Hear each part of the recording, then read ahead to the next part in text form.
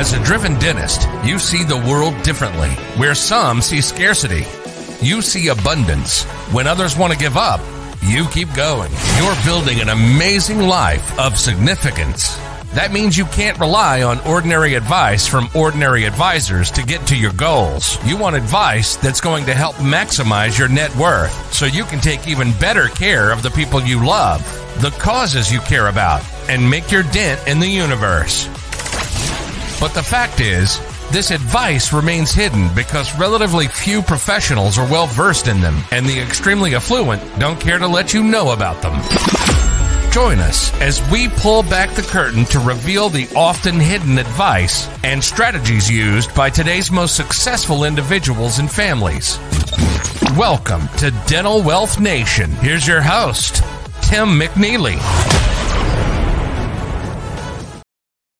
Hello and welcome to the show, everyone. Today we are so excited to have you. And what an important topic today, right? Should you build or buy a practice, right? This is a question that's running through a lot of doctors' minds out there as you're looking at the market, you're trying to sort through your options. Do you build? Do you buy? What's the difference? How do you sort that out? And that's what today is all about for you. And by the time you finish listening to the show today, you're going to know the pluses and the minuses of building or buying a practice. You're going to have knowledge to really help guide you in the direction that's best for you. No one else. We want the direction that's best for you. But most important of all, you're going to feel confident in making even better decisions for you, for your future, and for the future of the people who you love. And when it comes to helping doctors decide whether to build or buy or even sell a practice, but that's a whole nother episode, Al Galvis is one of the best. Al Galvis is the CEO and the founder of Think Dental. And what I love about Al is he's really had the privilege and the honor of helping dentists just like you either buy, build, or, like I said, even sell a practice. Al, welcome to the show. Oh, Tim, thanks so much for having me. I'm super excited to be here. Yeah, I mean, and what an important topic, because there are options out there today, aren't there? There are, yes, many options that are available to dentists. So tell me a little bit about how you got started. How does someone even start helping doctors think through, do they build or buy a practice? Yeah, great question. I first broke my teeth out of college and worked in the insurance field. And so, and then that migrated went into staffing recruiting. So I saw a different world there with working with employees and staffing needs for companies, and then moved into dental on the manufacturing side, and then also had a great stint in the dealer side and consulting and then dental practice transition side. So I've been fortunate and blessed to have a tool belt that's been very well developed over the many years.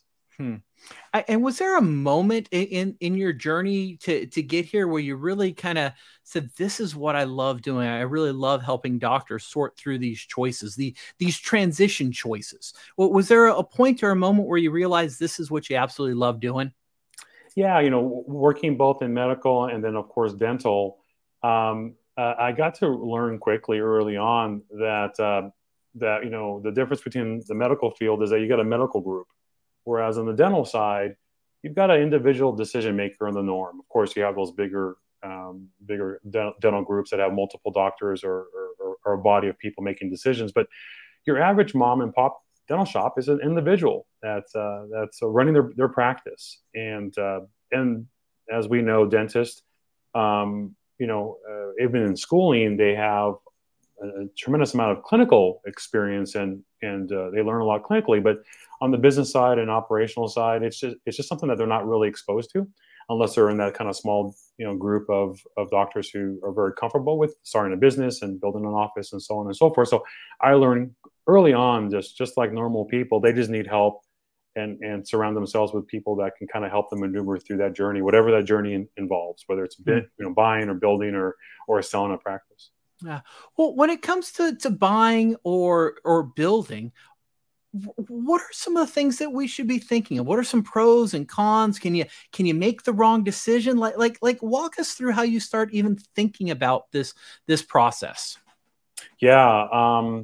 I think that's probably one of the main questions I get. There's always that block of questions, but one of the top, I said top 10 questions that I come across, whether it's a brand new doctor out of school or in school, because I do speak at some of the universities, the dental schools, or a doctor who's currently just associating somewhere who's been practicing for a number of years, and they come to me and say, Al, I don't know if I should buy a practice or should I build a practice.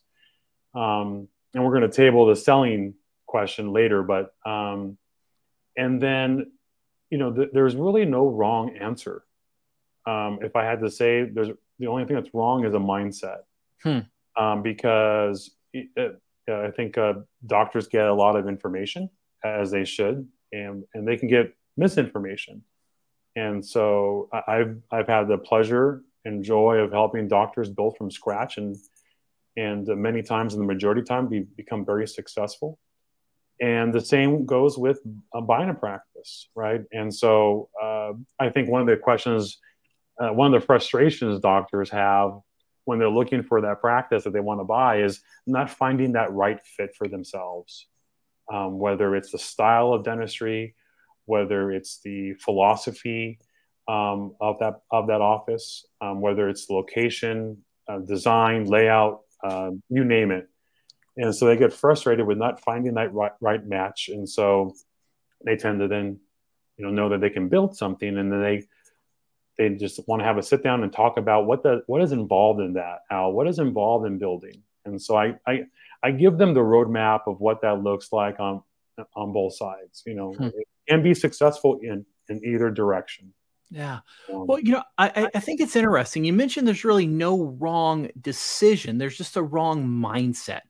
And so can you elaborate a little bit on the kind of mindset that a dentist really should start approaching this question with? What does the right kind of mindset look like? So I think if a doctor comes to me and they said, Al, I've been in dentistry for X amount of years, and I'm ready to embark on my own.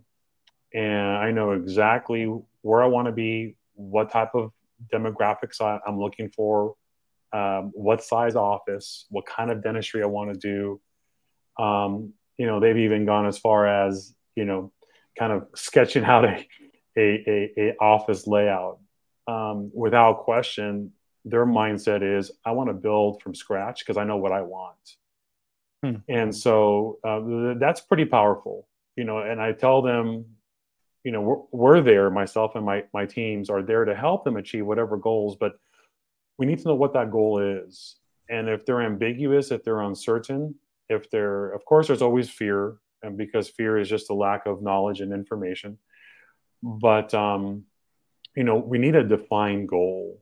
And on the other side of that coin of buying a practice, the same thing is, what are they looking for? What size? Everybody wants a large, thriving practice, but the question is that what comes with that? Are they able to manage a production of a large, thriving practice? Are they well versed in managing and leading people? And maybe I should correct myself and say managing processes and leading people. And do they have that background? And so I think the mindset is, if you're clear on what you want, either avenue will work.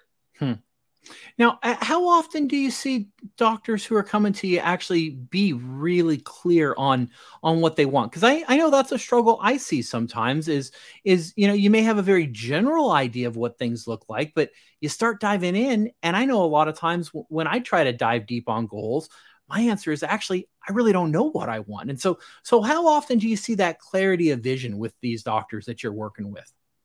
Yeah, another really good question. It's hard to put a percentage on that or a number on that, but I will tell you, the majority of the time, doctors are not clear about what they want. And so that isn't to say that, there's a percentage of them that are clear about what they want. Maybe their family, has helped them achieve, that clarity, that roadmap, because maybe, they've got family that are in dental and they've been down that path before. And maybe they've worked in those practices and kind of seen it, whether it's from the ground up or that purchase. So I think the majority of the time they're not clear on it. But I assure them, my suggestion is let's sit down and talk about what that journey looks like. And that goes back to, having a conversation, understanding their wants, their needs, their goals. And if they don't know, that's okay. We're not here to judge them or beat them up on that. But we want to make sure as a team that that we understand what their factors are and what best option for them to take is going to be important for them to decide on. Yeah, I want to buy. This is what I want to do, or no, I want to build. And some doctors relish building from scratch. They love, because as you know, dentists are creative. They're creative, and they want to design something and watch it come to fruition. If they've got that case that it just, oh my gosh, it's going to take some time and energy and effort to make it a beautiful smile. They relish that. No different, from building an office from scratch or buying an office, or they can envision what it could be like, and then they, attack it from that standpoint. Yeah. Well, I like that you talk about this as being a journey, because I mean, this isn't like going to the store and buying a pair of pants, and if you don't like them, you can just return them, right? This is a commitment, right? You're making a decision. You're deciding to move forward. And so, we've kind of been talking in generalities in terms of what those options are, and we've just been using kind of, big, broad, hey, do you build? Do you buy? But let's start diving deep on each one of those. And so when you talk about building a practice, what does that look like? Am I building the office? Am I building the space? Am I like what's building a practice look like? Yeah. One of the first things we do is we sit down and as I mentioned, we have that meeting to understand what do they envision. We're big on, and I'm very big on vision. Give me a vision of what you see the future to look like. And then once we have some level of clarity, and of course it can be, some gray areas, and that's fine too. Then, some of the standard questions of where do you want to practice? What size of practice? We really hit on branding. What kind of dentist do you want the community to know you as? And that's going to really play a part on, the demographics of where you want to practice. And then, we narrow it down to size. How many operatories? What kind of dentistry do you want to do? And so once we have, some of those pillars, then we go shopping, right? We go find that location that makes sense for them. So location wise, area, geography, demographics, size, do they want to be in a medical building? Do they want to be in a standalone building? Do they want to be, in a retail shopping center? I mean, and so, and then from there, then we design it. We bring the right team in to help. And when I say us, we participate in that design process, but just like a dentist has to pull a team together, hygiene, assistants, front office, specialists if they're a GP, you bring the team around you to help you put that structure together. And then we watch it being built, from a construction standpoint. And then, then from the equipment side and equipping it and then launching it, cutting that red ribbon is super great to be a part of that. And tears are flowing and, but it is a journey, to your point. We make it very clear that there's no specific deadline. We want to work with some finite deadlines, but, one doctor may find their office in 3 months. The other doctor may take 3 years, right? So it's not uncommon to, take a little bit longer than everybody plans. But yes, that is a journey. I'm building, surrounding yourself with the right people. And that's what we pride ourselves in, because not every person or dentist is created equal. They all have different preferences. They all have different styles. And so really understanding what that roadmap looks like is really important to achieve that the final end result. Yeah. So, right, when I'm hearing build a practice, some of the things I'm hearing is really a high level of customization in terms of kind of deciding what types of patients you want to attract, deciding, what you want your office to look like, and really being involved in the design phase. So, high level of customization. What are some other benefits of building out a practice? Yeah, one of the key benefits is you get to do it your way. You're not inheriting a reputation. You're not inheriting a branding. You're not inheriting the staff. You're not inheriting the clinical treatments that have been done for however long that office has been open. So, you know, that could be a positive, right? It could be a positive when you are, buying a practice, but when you're building from scratch, the slate is clean. It is a white canvas, and a lot of dentists like that. They like to be able to have their fingerprint. There is only they launched this, they built this the way they wanted to build it. As I mentioned, and as we know, dentists are creative. And I've had the privilege of working with some dentists who have just an immense amount of creativity. They thought outside of the box on design. They thought outside the box of floor plans. They thought outside the box of decor. Um, so that's real. That's inspiring when that dentist can really take their creative juices and put it on paper, watch it come to fruition. Um, you know, we see a lot of joy when that happens in these dentists. Okay. So those are some of the things we can put in the pro column, right? If we're doing our little chart, pros and cons, we can put those in the pros. What are some of the things we want to put in the con column if we're looking at building a practice from scratch? Yeah. We'll categorize it as a con, but I don't necessarily always feel that these are cons. But one of the things that the dentist has to realize is that you are building from scratch. You're starting from nothing, right? You're going to be working and seeing families, as patients and friends, and you're going to be begging for business, right? You're going to be banging on doors, and you're starting a business from scratch, and you don't have that machine turned on like you do with buying a practice. And so I think dentists understand it, but don't necessarily fully embrace it when it is a bit of a ramp up time. There's really no rule of thumb. One of the, I guess you can table it as a rule of thumb is, 18 months to 2 years is maybe your target of when you may be able to get to that semblance of a break even. I've seen dentists do it fast. They get to that break even point within a year.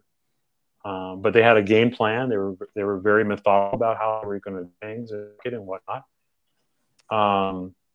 And so I wouldn't call it a con, but one of the things that dentists think is that, I want to be in a retail shopping center because of foot traffic.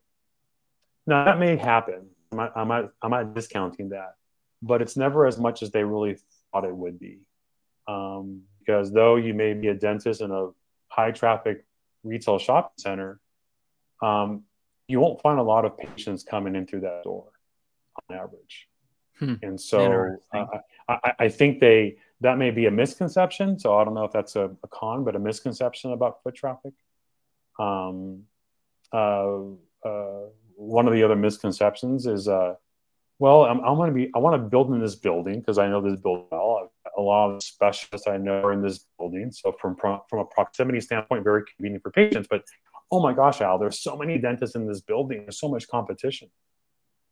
And so I remind them that patients don't walk up and down the hallways looking for a dentist, right? They're coming to them via whether it's insurance, whether it's a referral, word of mouth, a review, and so just because you're building in a building that you think, gosh, there's a lot of dentists, not all dentists are created equal. Not all dentists in the same vicinity are doing the same kind of dentistry.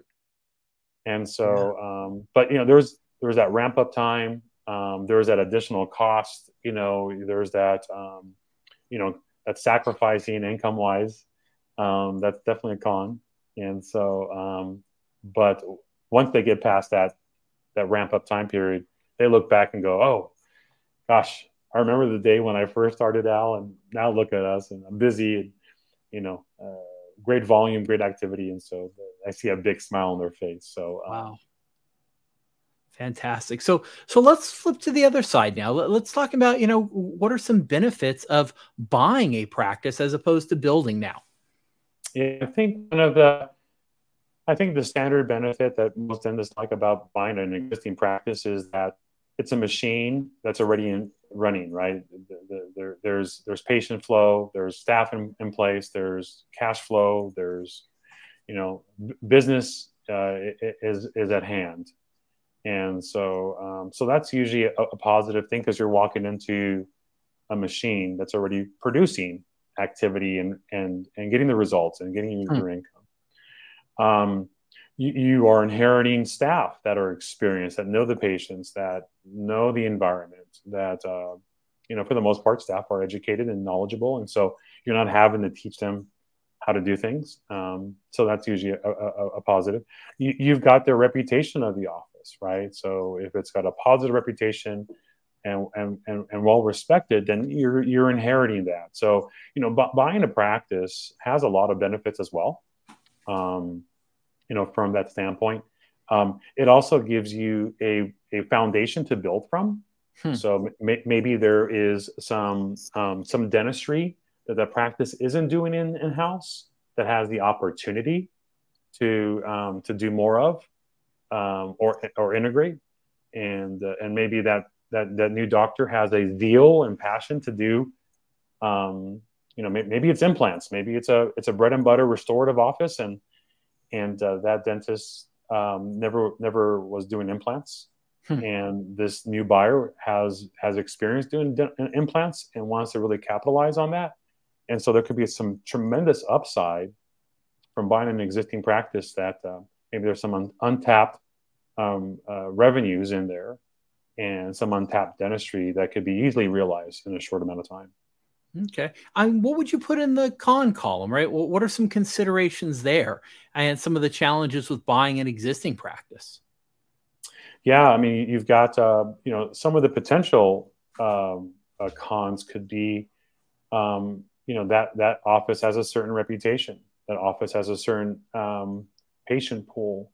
I'm not saying that patients are a con, but, maybe your mindset is to do much more high-level cosmetic dentistry, but the demographics of that office is not high-end cosmetic. It's just bread and butter.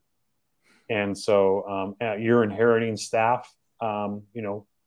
Staff are people. They have emotions and they have certain behaviors, and and so you may be inheriting staff that you didn't hire. You're taking over, and we all have different styles and mannerisms and approaches, and maybe your approach is different than the previous dentist. So that could be a potential con. And then, change is always difficult for anybody. So when you bring a new dentist in, and you're going to integrate some different ideas, different approaches, part of the con is it going to be well received, not only from the staff, but from the patients as well. So, it's really important to really understand that, that platform that you are purchasing, because you could be inheriting some challenges. There are some nuances for every practice out there. So there can be some cons, but they can be overcome, and you can achieve great results. But again, it goes back to mindset and surrounding yourself with the right people. Well, and that's really what I'm hearing from you as we talk about both pros and cons is, it doesn't sound like there's anything insurmountable. It really just comes back to what's right for you. What's the path that you as a dentist want to take? And so, as you've helped these doctors think through these issues, because it is an issue you should think through, what are some common factors that really you see influence a doctor's decision one way or another? I think whichever approach they take, doctors, as we all do, solicit a lot of information from different sources, right? Whether it's internet or people or whatnot, and they can get a bit confused, and it can be confusing. and then they start second guessing themselves. Hmm. So I think what's important is, stick to that vision of what you see yourself doing, and where and when and how. Solicit information, filter it as needed, and then make the best decision possible. So, I think sometimes there could be a lot of misinformation out there, and we have to, I remind doctors that you're all different. Even like I just spoke recently at Loma Linda, 125, fourth years there, and I got to meet all of them, and they're all different. They all have different styles and philosophies and approaches. Some don't even want to be a practice owner. They're fine with working somewhere, and that's great too. There's no wrong or right, and I remind them of that. Don't compare yourself to the your other colleagues. Yeah. I think dentists do that a lot too. One of the things I hear a lot of is, my buddy, my classmate, my cousin, whoever it is, and they start comparing themselves to others. And I remind them that, that's natural, of course, but not everybody has the same roadmap. Not everybody wears the same shoes and has the same experiences. So it's really important to, know who you are, and then, build something from there. I've got dentists who have been super happy building a 3-op practice, and that's all they wanted. And they've been very happy, gratified, they've been successful with that. And I have other dentists who, some of them are on their number 12th and 13th practice. And so, I caution them to make sure that they are not, they're not distracted by all the information, all the advice, just sticking with what works for them and what makes sense for them. Yeah.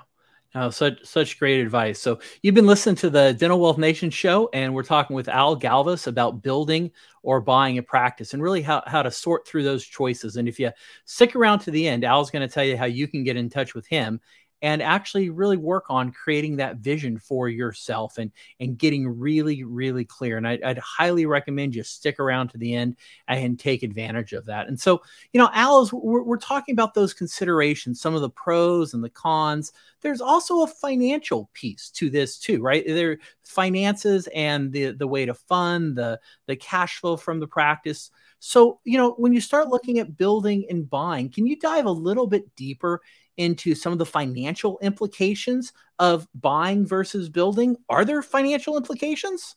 Sure. Yeah, absolutely. I mean, we'll take the approach that whether a doctor is building something from scratch or buying a practice, there's a lending component to that, right? And so, one of the first things, a lender will tell them is, don't do anything crazy, stupid with your money. I've had doctors who, out of school, shortly out of school, they bought their dream car, and believe it or not, in 2 occasions I can recall, that dream car prevented them from moving forward on getting lending. It's nice to have that sports car, but that $1,500 a month payment really hurt them. So, but there's always going to be a lending component. So make sure that, the standard, keep things clean, keep things simple, build liquidity is a big thing. Lenders are going to want you to have liquidity. So whether you're buying or building, and have a business plan. Lenders like those dentists who've put together a business plan on paper, and then for you to be able to verbalize that. And then from there, then the game plan is what direction makes sense. And so, making sure that they, have a clear vision of what that looks like. And then on the building side, that building component has increased cost-wise, for obvious reasons with COVID and material costs and personnel costs, right? It's more expensive to build now than it was 5 years ago. And so there really isn't a rule of thumb of what it costs to build, but it all depends on what you want to build. So we go back to that branding. What kind of brand do you want to have as a dentist in the community? Are you going to be doing more clinic style? Are you going to be doing more bread and butter? Or are you going to be doing high-end cosmetic? And so that kind of gauges as to what you're going to build, right? And that has to be synonymous with that branding. So you don't want to build this, amazing office with the most technology and best cosmetic and aesthetics, but the demographics are not matched to that. Those patients are going to be reluctant to come in, right? Beautiful office, but doesn't always mean that it's a match for the demographics of that area. Wow. And so, and then plan accordingly. Some of the standard offices that that we kind of target is 4 to 6 operatories, 17 to 2,200 square feet. And then of course you got to plan accordingly as to where that's located. What is that lease payment? And so the cost of building, the cost of equipping. If you build this, at a doctor who build a 3,000 square foot facility, I think we had 11 or 12 ops. The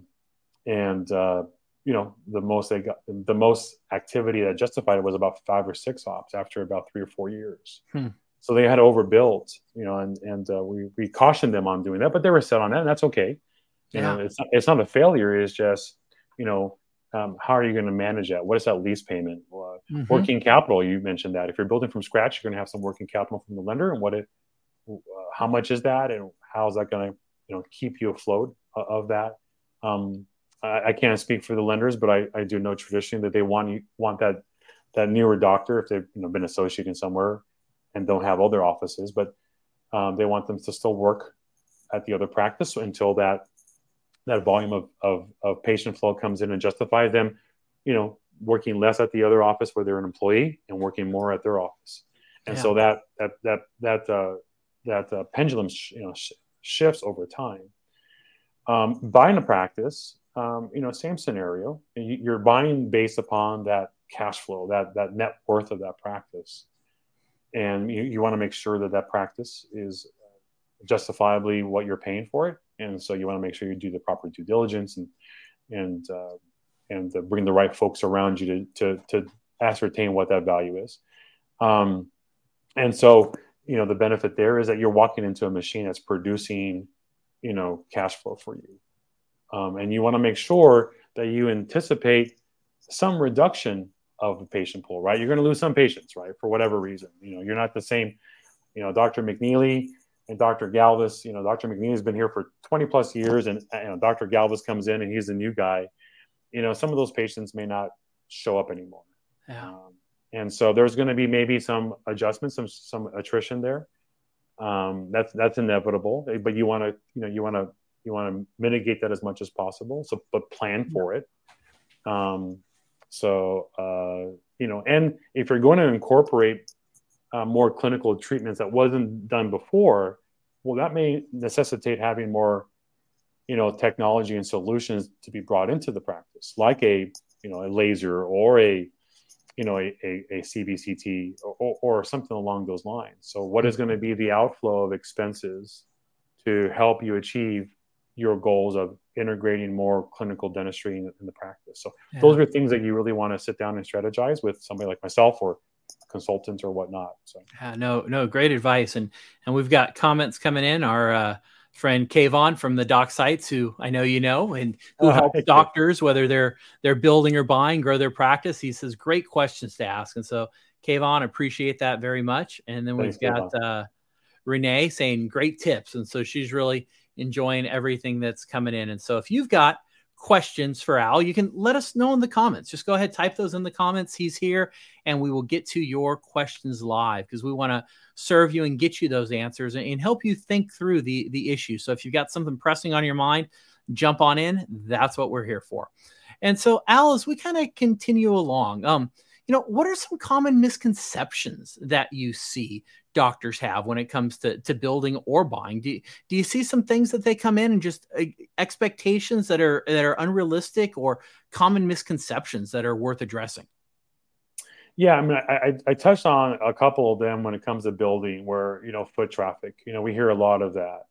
And again, I'm not saying that it's an absolute misconception, but I think on the norm, it can be something that is a bit misleading. There's nothing wrong with being in a high visible traffic zone. And you can have somebody stand on the street corner with a sign and saying dentist, in the direction.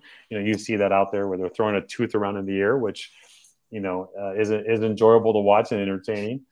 But it doesn't equate the majority of the time. You're not having patients or customers or potential patients come by and go, "Oh, Dr. McNeely has a practice here. Oh, let me go in." So it can happen, but it's usually not the case. And plus, if you're going to be one misconception as well, I'm going to get great foot traffic in the retail shopping center. Keep in mind that on the norm, and of course, there's always different scenarios, but on the norm, a retail shopping center is going to be more expensive than a medical building. When I say more expensive, I'm talking about the lease rate, because you pay a premium to be in a retail shopping center. And so that could be one, but again, do your research, do a demographic study, so that's really important. I think dentists may think, oh, if I build from scratch, everybody's going to be banging on my door. Family, friends, they're going to come to me because I'm a great dentist. And again, I'm not discounting their clinical expertise, experience, but just know that ramp up time is a little bit longer than you probably planned for. And make sure you have a sound marketing plan in place, and run that by experts. I'm a big fan of coaches, consultants. I know a lot of dentists out there at times go, "Oh, I've had one, it didn't work out great," and that's a different topic for another time. But without question, we all need coaches. We all need mentors. Whether you are a savvy veteran or a sports athlete that's at the top of their game, you still need coaches. And so I think one of the misconceptions is they don't surround themselves with the right people. And so get that sound advice. As I tell dentists, find people who are going to tell you what you need to hear, not what you want to hear. And too many times they'll have people kind of coach them through things that maybe wasn't the best approach. Yeah. Buying a practice, misconception is everything is hunky dory. I'm just going to walk in and do dentistry, and everything is going to take care of itself. And I've got the employees are really great, and so I'm not saying that doesn't happen, but it's not very common. None of us like change, right? No matter what it is. And so change is hard for everybody, patients, staff, the doctors involved. And so, I think what's important is to, really understand the lay of the land. Without question, I think all of us, dentists, professionals like us, Tim, we can always improve our skills, especially communication skills. And so, we can all, dentists can improve their chairside skills. They can improve their patient education skills, treatment planning, acceptance skills. That would be one misconception that I see is that, oh, I'm really good at what I do, or I can just walk in and it's going to take care of itself. And it's like, you have to invest in yourself as a leader of that practice. Yeah. And so I think that's probably a big one when it comes to buying a practice. Okay. Now I know everyone's different. I know people will take different routes, but on average, what do you typically see? Is there some kind of ratio between building and buying, or are more people building, or more people buying? Is it 50-50, 70-30? Like just on average, right? Do you have a sense or a feel for what that typically looks like? Yeah. I mean, I think, being here in Southern California, as we know, not all markets are the same, right? And so, even within a market like a Southern California market, you have so many different pockets, geographies. It tends to ebb and flow at times, where all of a sudden, we're building, and then all of a sudden we're selling and helping dentists buy. We saw a bit of that, post pandemic, if you will, where we saw more dentists going, I'm done. COVID was the straw that broke But if my you were to back. look at kind of year over year trends, what do you think those trends would look like? I think there's probably a larger percentage of doctors right now buying practices than building. Okay. And I think that's also a byproduct of the cost of building, right? And I think but it goes back to what's available inventory wise, right? So we kind of go through this ebb and flow where, not all practices are created equal. So when, not all the practices we sell are the same, right? And so, so you may find at one time more practices on the market that are good practices to buy. And then all of a sudden that inventory level is a bit depleted. And then doctors who've been looking for a while have not gone, I'm just going to build. And so it does ebb and flow, but I think post COVID, I think we see a little bit more selling and buying happening than we see building. But again, it's not absolute. I mean, some of my counterparts are going, oh my gosh, the last 10 deals that we've had, 8 of them were builds and 2 were purchases. So, So there really is an ebb and flow. And so, you've been sharing a lot how you really do, help doctors through this process, whether it's helping them with clarity or creating that vision or thinking through the pros and the cons or assembling the team. Right. And so you've been kind of dripping through, the conversation here, how you do support doctors. But if you're to really sum up, right, how does Think Dental and how does Al, right, how do you really help doctors and how do you support them through this process? Yeah, I mean, I think it's really getting clarity from them as to what their goals are. And, going through a discovery with them is really important. I can't stress that enough, because, we and I have a vested interest in watching them succeed indefinitely until they retire or, go off on, to their next chapter of their life. So really discovery, really getting clarity from them as to what makes sense for them. And I'm really big on that. I'm big on, our mission statement is, if you're looking to live an incredible life and have an incredible business beyond what you can ever imagine, then we would be honored and privileged to partner with you on that journey. And it is a journey. I've been fortunate and blessed to be in dental for, going on 16 years now. Made some great friends in dentistry with dentists. Watched some amazing things happen. And so, a quick little story, if I can share. Oh, please. I had a dentist in LA, greater LA, and they were in a medical dental building, and primarily medical. And the main tenant in that building, a medical facility, was going to take over the first floor, and they weren't going to renew their lease, and so they're being pushed out. And this dentist, practicing for many, many years, kind of just said, well, this may be the sign of me just kind of embarking on the next chapter of retirement. And we sat down over many cups of coffee and lunches, and he wasn't ready to retire. He thought he was, because he was like, well, maybe this is a sign. And I said, well, it could be. And so it went from, hey, I just want to build 800 square feet out, just have 2 or 3 offices, want to finish out dentistry this way. And I said, well, let's kind of table that for a second. You still have some passion in there, right? And he's like, I do, I really do. And I said, so you're not ready to hang them up, right? You're not ready to hang up your hand piece. He's like, I'm not. I said, okay.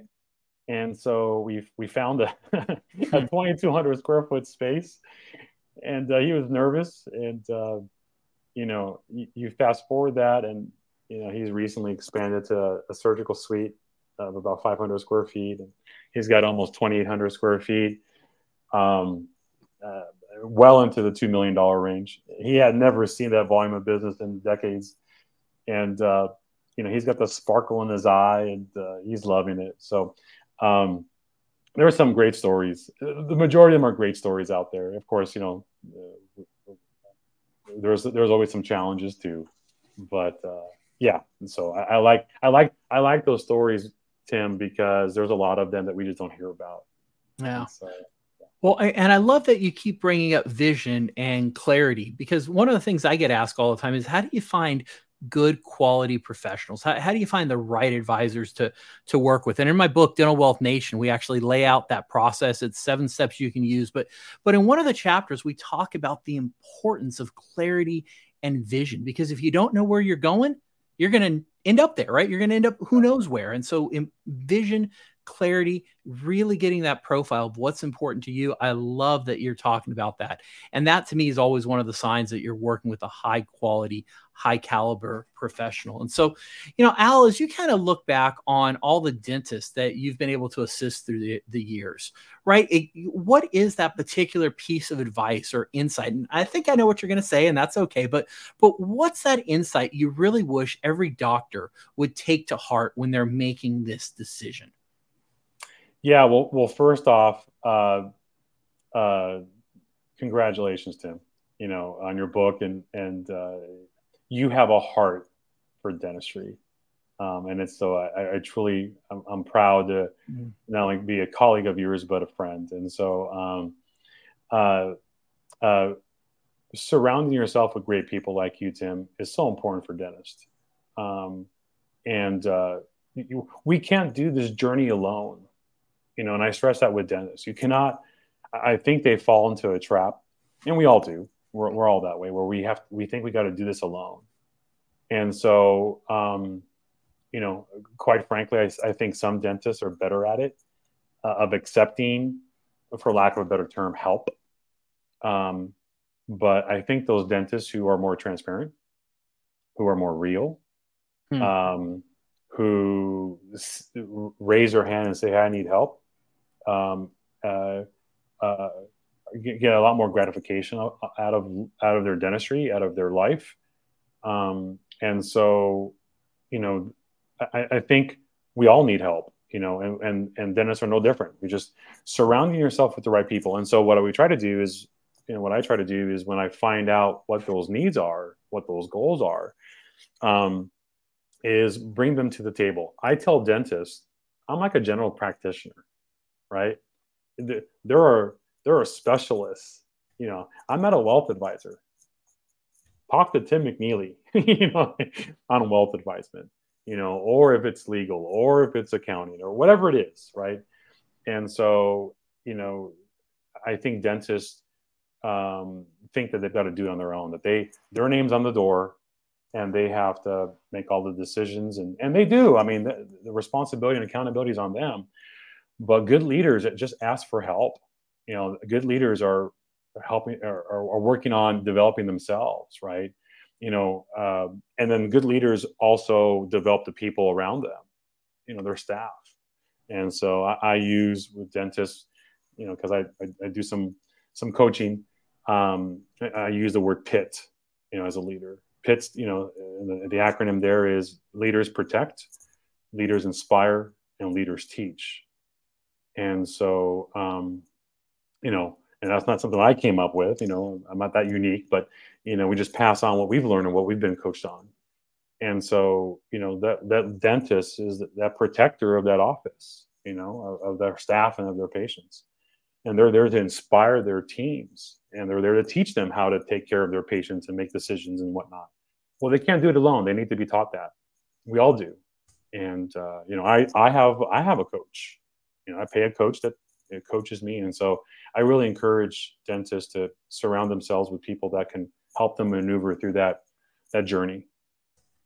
Oh, I love that. Such good stuff, Al. And so if a doctor wants to reach out and get in touch with you, and what can we do? How can you serve them and help them kind of think through this? Well, what are you willing to do for our audience here? Yeah, absolutely. Well, first off, they can easily go to, thinkdental.net. That's our website. And it's a landing page. We're in the process of revamping that. So we're working with some marketing companies to design some videos and some content. And so that's an ebb and flow too. We're all having to grow and change. And so landing page there. I'll share my cell phone number. That's my direct cell phone number for any doctors that want to reach out to me directly. That number is 818 area code 298-9770. What I'm willing to offer is, because I'm on the show, and for you, Tim, and your audience, is I have no problem doing a 30-minute free consultation to understand what their goals are and fears are, and to talk through them and come up with a game plan that makes sense for them, and no charge there for them as well. So and then stay tuned with more on that website, and we're gonna have more content and more links and so on and so forth, because there's a need for information. There's a lot of information out there, as we know, a lot of content, but there's nothing like having somebody who's experienced and helping dentists maneuver through these channels that are new to them, but not new to myself and my team. And we'd love to be able to guide them through that journey. What a generous offer. Thank you so much, Alan. But before we sign off here, any closing thoughts for everyone listening today? Yeah. Without question, I see, from COVID and from the pandemic, it's been an ever changing, economy, world. But dental is dental. People still need dental care. People still need good dentists out there helping them get through, their health. And I try to remind dentists that you have the great opportunity to positively impact people with their care. And what an honor and privilege. And I think the craziness of the world and all the other stuff we won't talk about, in news and media and whatnot. Dental is an amazing field. I am honored and privileged to be a part of it, and I have a lot of joy. I wake up in the morning, I'm excited about it, and I don't even get to practice dentistry. So I think dentists have an amazing opportunity to really impact people positively, and myself and Think Dental, and I know you, Tim, we just be honored to be able to be a partner with them on that journey in whatever way we can help them and their patients and their staff. Yeah, no, I love your heart. I love the fact you're focused on service, and dentistry to me is the greatest industry in the world. So it's a pleasure to be a part of it. Al, thank you for sharing so generously. Thank you for helping everyone think through these important issues. If you got questions, reach out to Al. Getting clear is one of the most important things you can do. So until next time, stay tuned, and we'll see you again here on Dental Wealth Nation. Thanks, Al. Thank you, guys. Thank you, Tim. You've been listening to Dental Wealth Nation.